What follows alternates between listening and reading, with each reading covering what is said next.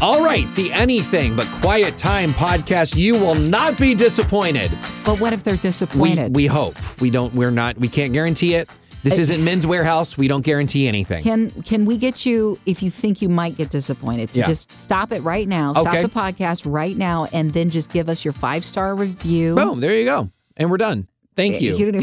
Should we even do the rest of this episode? No, we're Rochelle and Carter. We work for Hope on Demand. And that, if you discovered this through just your regular podcasting places, hopeondemand.com is a wealth of hope there from Christian artists, with devotionals, with other podcasts, the Art of Friendship podcast. There's a new one called Uke and Study, as in you can study, but it's like ukulele. Yeah. Uke and Study. A little bit of both there going on with Bible knowledge. So I love the videos that we have up there online with some of the artists that we listen to in Christian music today. But there's also this guy named Lee Strobel, and was just listening to him again today. He's such an inspirational guy, super down to earth. I've had the pleasure of getting to talk with him a few times. And the verse that his wife prayed over him, because this guy was big time non-believer in Christ. In fact, claimed to be an atheist. Was a reporter.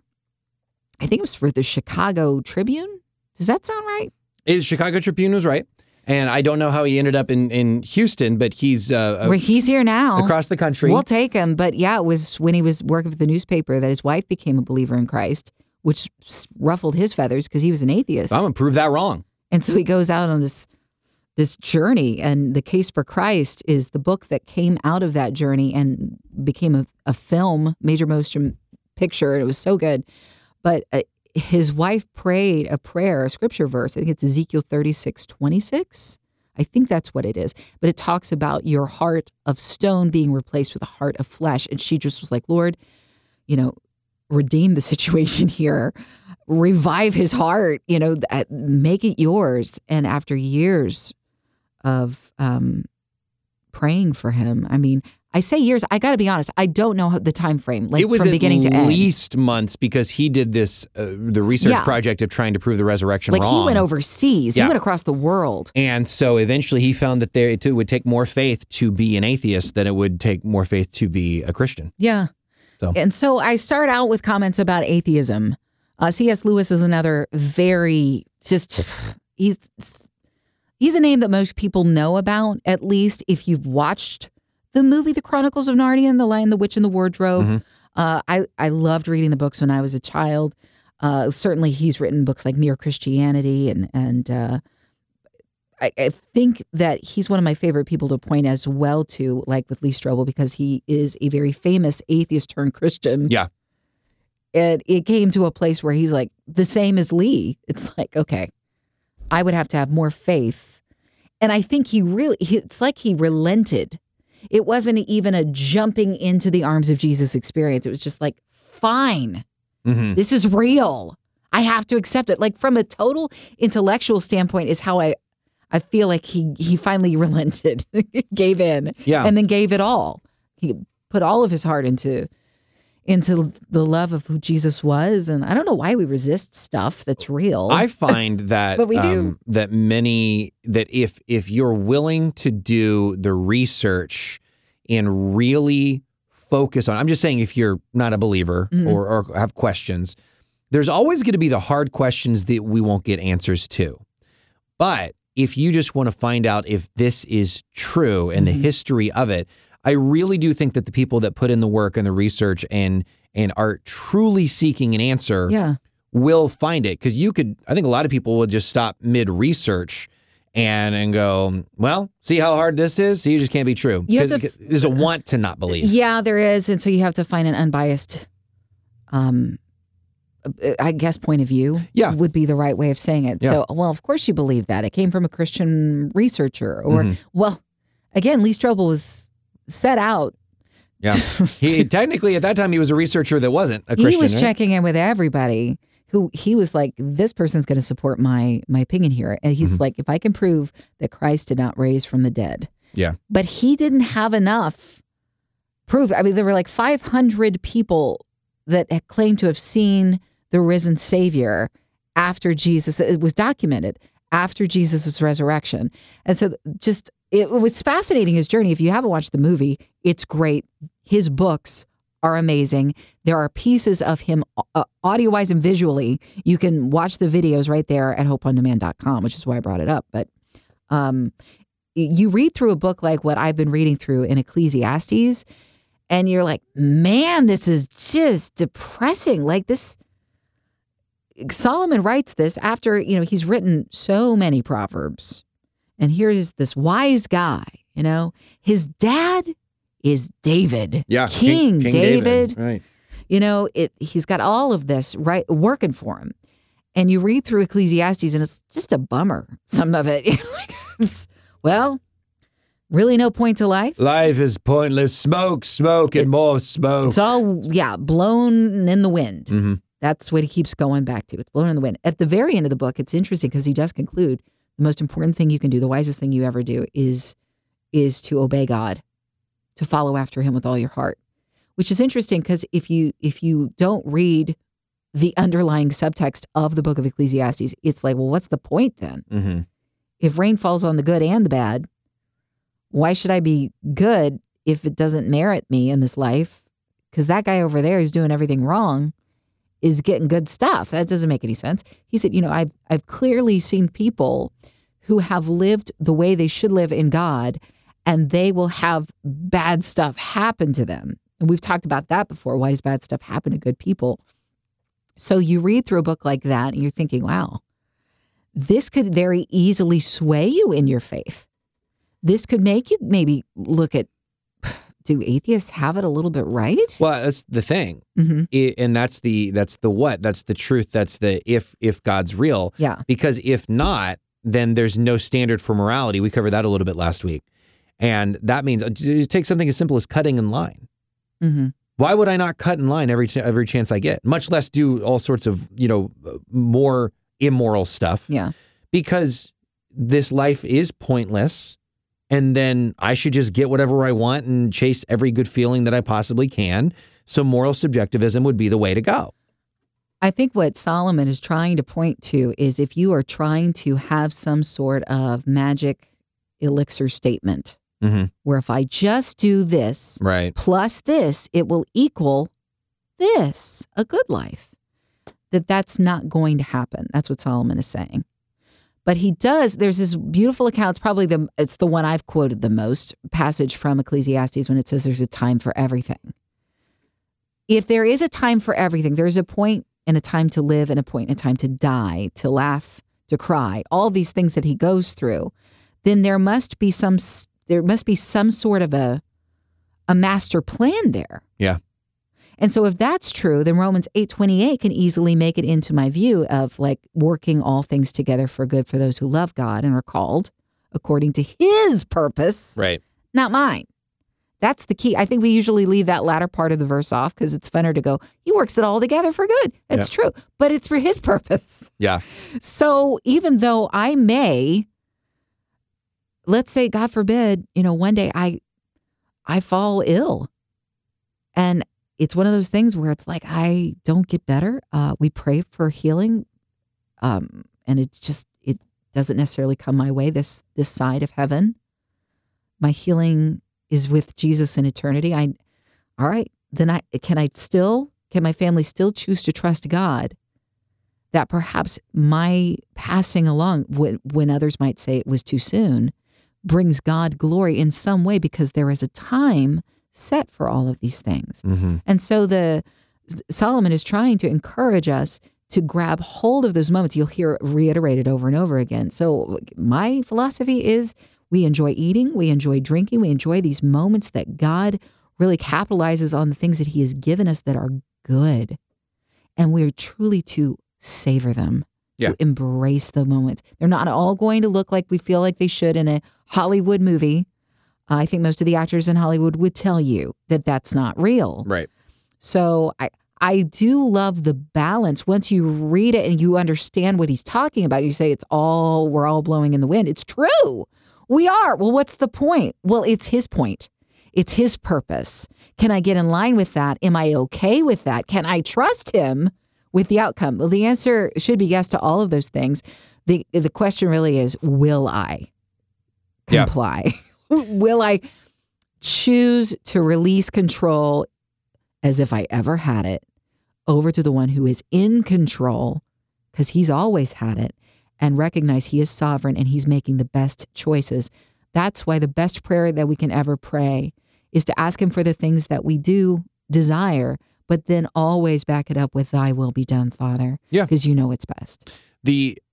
That's the thing is it takes the pressure off when we do that, because we put a lot of pressure on ourselves of, is this the right job? Is this the right apartment? Is this the right?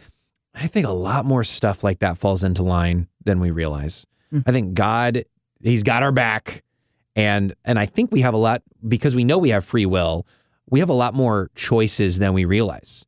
You know, you could have ended up with somebody else in marriage and it would have been fine. There's not a plan B, right? You know, there's just, what are you chasing after God in whatever your situation is? You know, do I take this job? Do I take this job? I just feel like I'm not hearing from God. Well, you choose.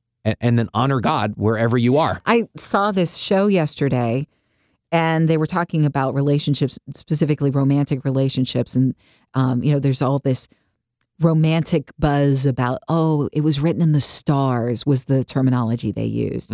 And the guy said, you know, I do believe that some romantic relationships, it is like that kind of like, oh, it's written in the stars. It's just things fall into line. And then he said, I also believe that there are other relationships where you write your love story together. And I thought that was really an interesting way of looking at it. And I think that's kind of what you're talking about. It's like, all right, there are some things that just will automatically, boom, boom, boom, they line up. And it's awesome. And it just was like, oh, this must be a God thing, because it's just all these doors are opening. And then there are other times where you felt like you heard God's voice in something. Then it almost feels like you hit door jam after door jam after door. It's like, wait, I thought I heard God. So yeah, it's one of those things where it's not necessarily not God if you keep meeting obstacles. Right. And it's not necessarily God when you don't. Yeah.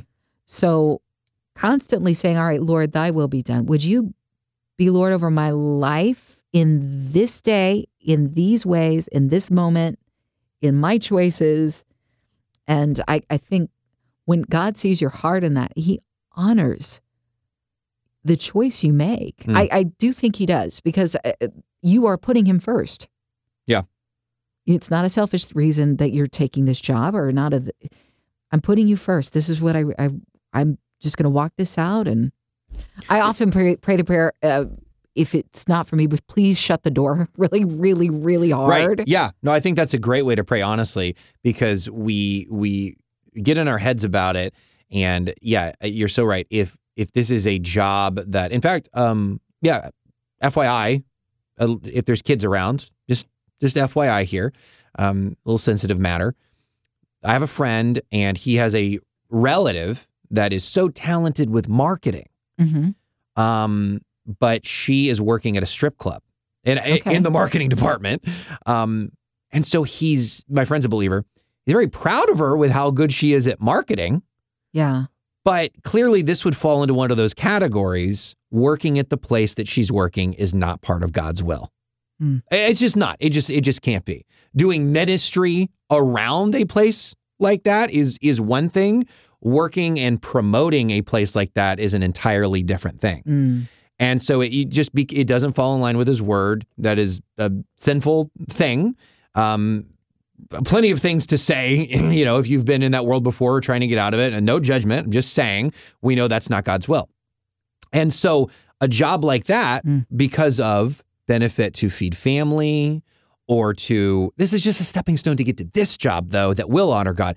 No, those are the things that you can just go, doesn't it fall in line with Scripture? No. Okay, then this is definitely not the job for me. I'm taking this other one. But if they're pretty apples to apples, and you're like, okay, it's a job that is, you know, let's just say in oil, and this other job's in electric or tech, and you're like, well, I don't know. Well, that's when you choose, and God honors that decision. I think the hesitancy that you might feel if it's pronounced, then and there's a lack of peace there. I've heard the term often, and I'm ever discovering what it means, but to follow your peace. Okay, right. We've talked about the difference between feelings and what is factual. Right. And if Jesus gives peace that passes understanding, to me, it's a truth. It's a fact. It is a thing. It's something that I could have for my life. It's not a feeling per se. You know what I mean? So if I have a peace about something, there is just a calm over a decision, then I feel like that's the where and the way that you should go. Then you come to those forks in the road where you don't necessarily have an inkling one way or another. There's no hesitancy per se. Then like what you're talking about, you stepping in the direction that you're like, Lord, if this is the wrong one, please close the door. But I don't have a lack of peace in regards to it. So that you move forward. But in those circumstances where it's like, I'm trying to get a step up in the world and I'm going to take a job that is not favorable in my heart, like there's something there that I feel resistant towards, that may very well be the Holy Spirit saying, that ain't for you. And so that, therefore, you don't have peace in regards to it. You need to follow where you know the peace of God is, which he can take you through. As we've discussed before, you can go through storms, but still have peace. So I'm not saying it has to be a calm, smooth journey. I'm talking about inside your spirit. Yeah. But yeah, I think I can really relate, not with the woman's job and taking that job and it per se with the strip club. I know nothing about marketing, but like as an actor, I remember thinking, oh gosh, I really want to get that part. And I may have to kind of put, when I audition for this, I may have to put to the side my belief system. I'm just playing a part. And so there are people who have played parts who are very openly Christian and they've not felt an obstruction in their spirit. They've not felt a lack of peace. And so they are able to, quote, play the devil because somebody needs to play that character in a morality tale, right? Yeah. But for me, there was a very clear, conscious thing that I was going against my own moral code. And I would go and audition for this part knowing full well I shouldn't be doing that in the first place. I just want to get a leg up. If they see me on the stage, then they'll be able to give me the next part or whatever.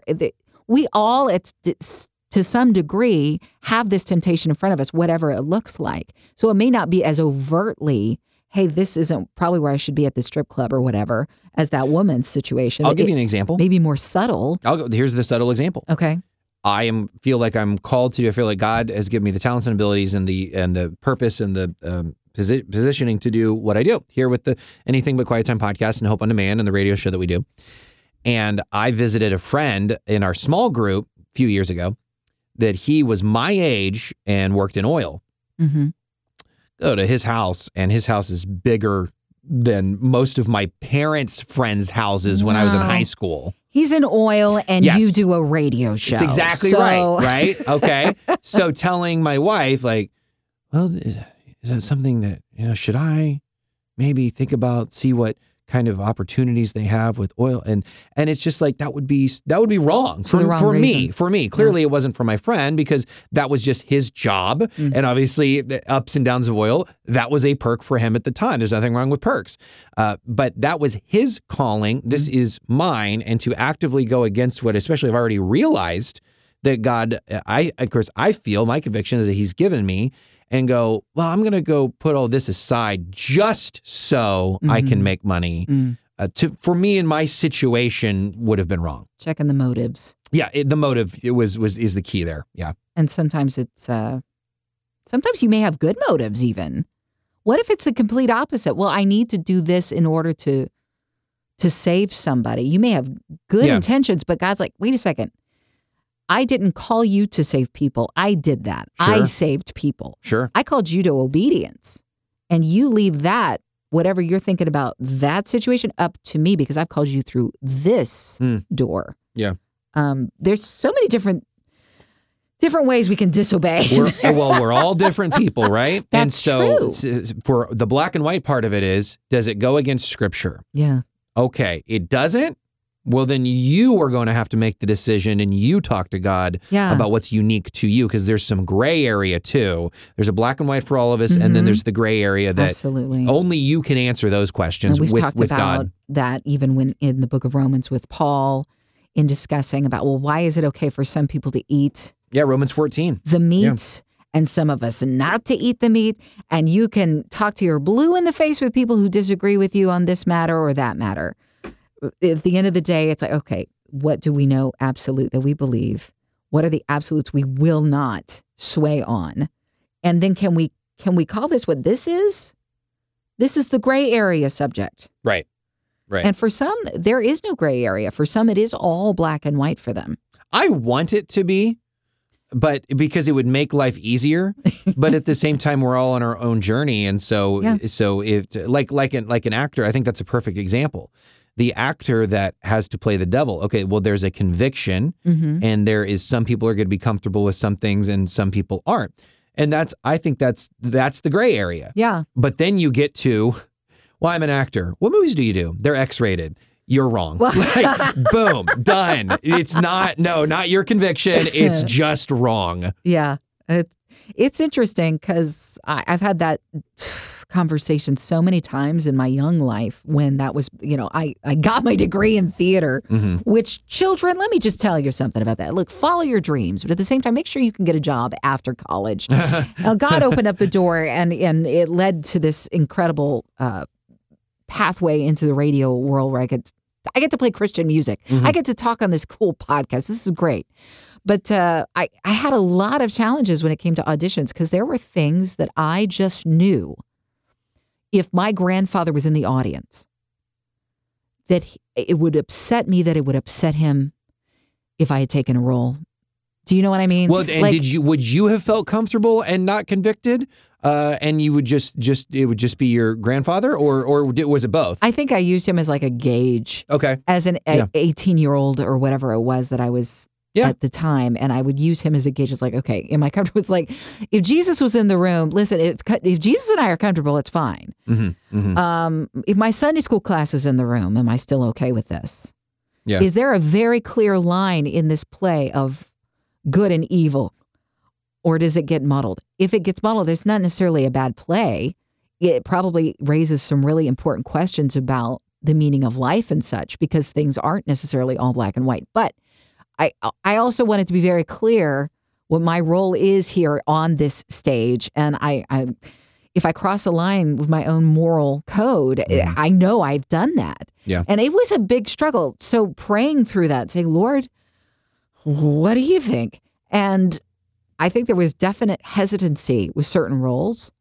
And I won't lie to you, there were times where I still auditioned for them, even though I felt that I wasn't following the piece that I was talking about. And did you get those roles?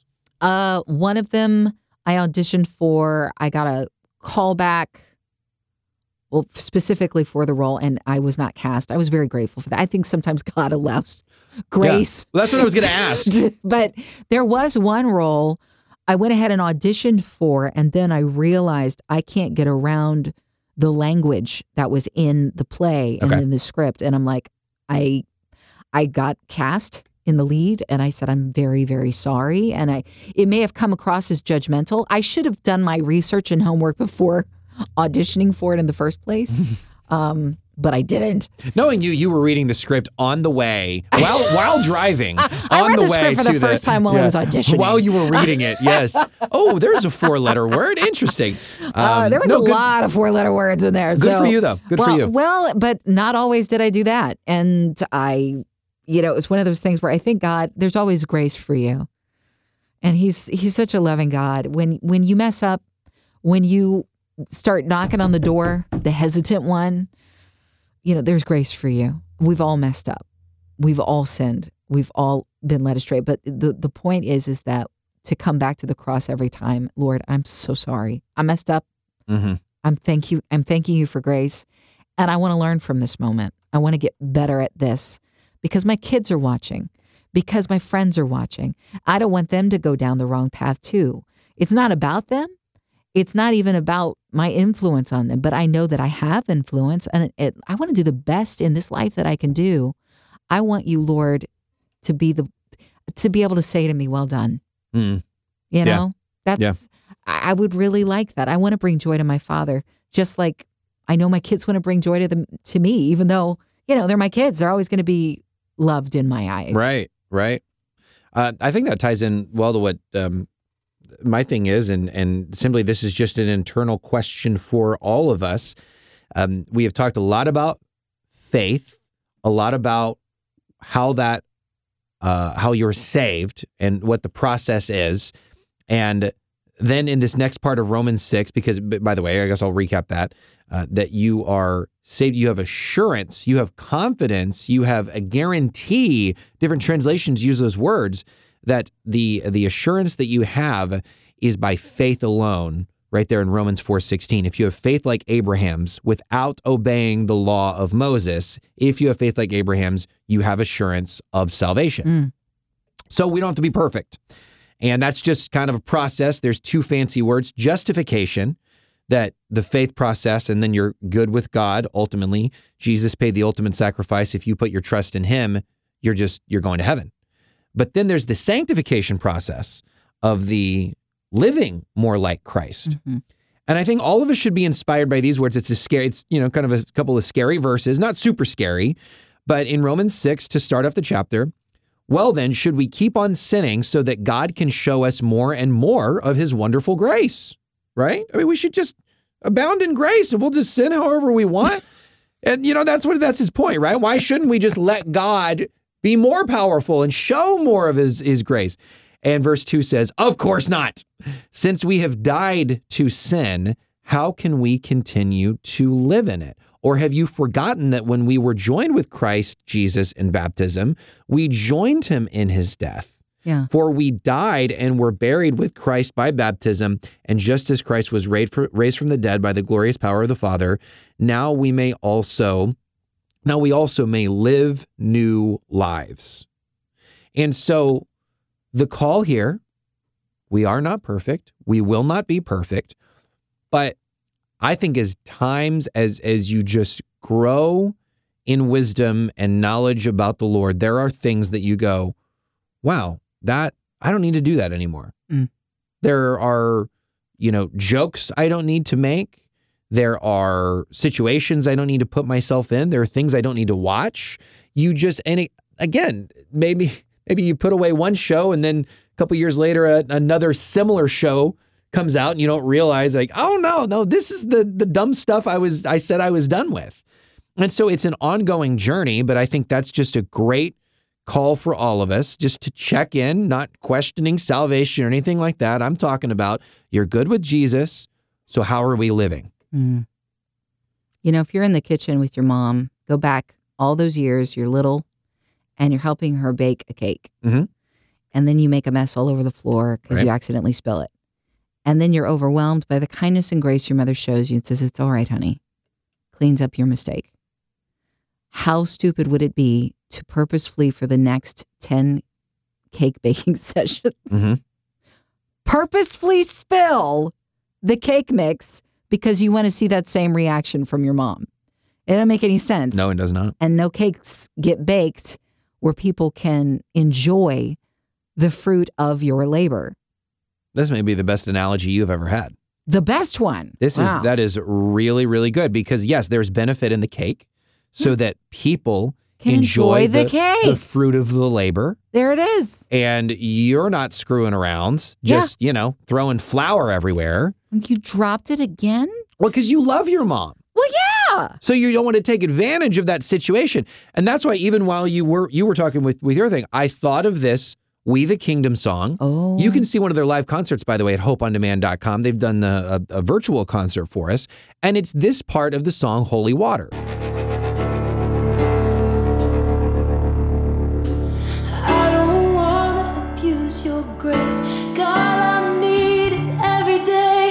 It's the only thing that ever really makes me want to change.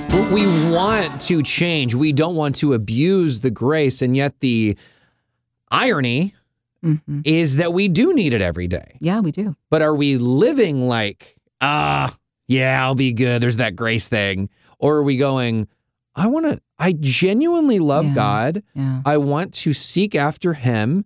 I will trip on the way there, but I'm not focusing on that. I'm focusing on him. It's about the growing process too. You know, our children over time realize, like, we'll make those calls in the middle of the night. Carter, you've got Ezra's he's 1 year old now. Mm-hmm. He's 1 year old. So those nights where you're up all night and you're patting his back, he's got a tummy ache or whatever it is, you're going to remember, hey, my dad and my mom did this for me. And now you're going to have this amazing understanding and more appreciation for the grace that was extended to you as a child. Because nothing you earned, it was just given because you were unconditionally loved. Right.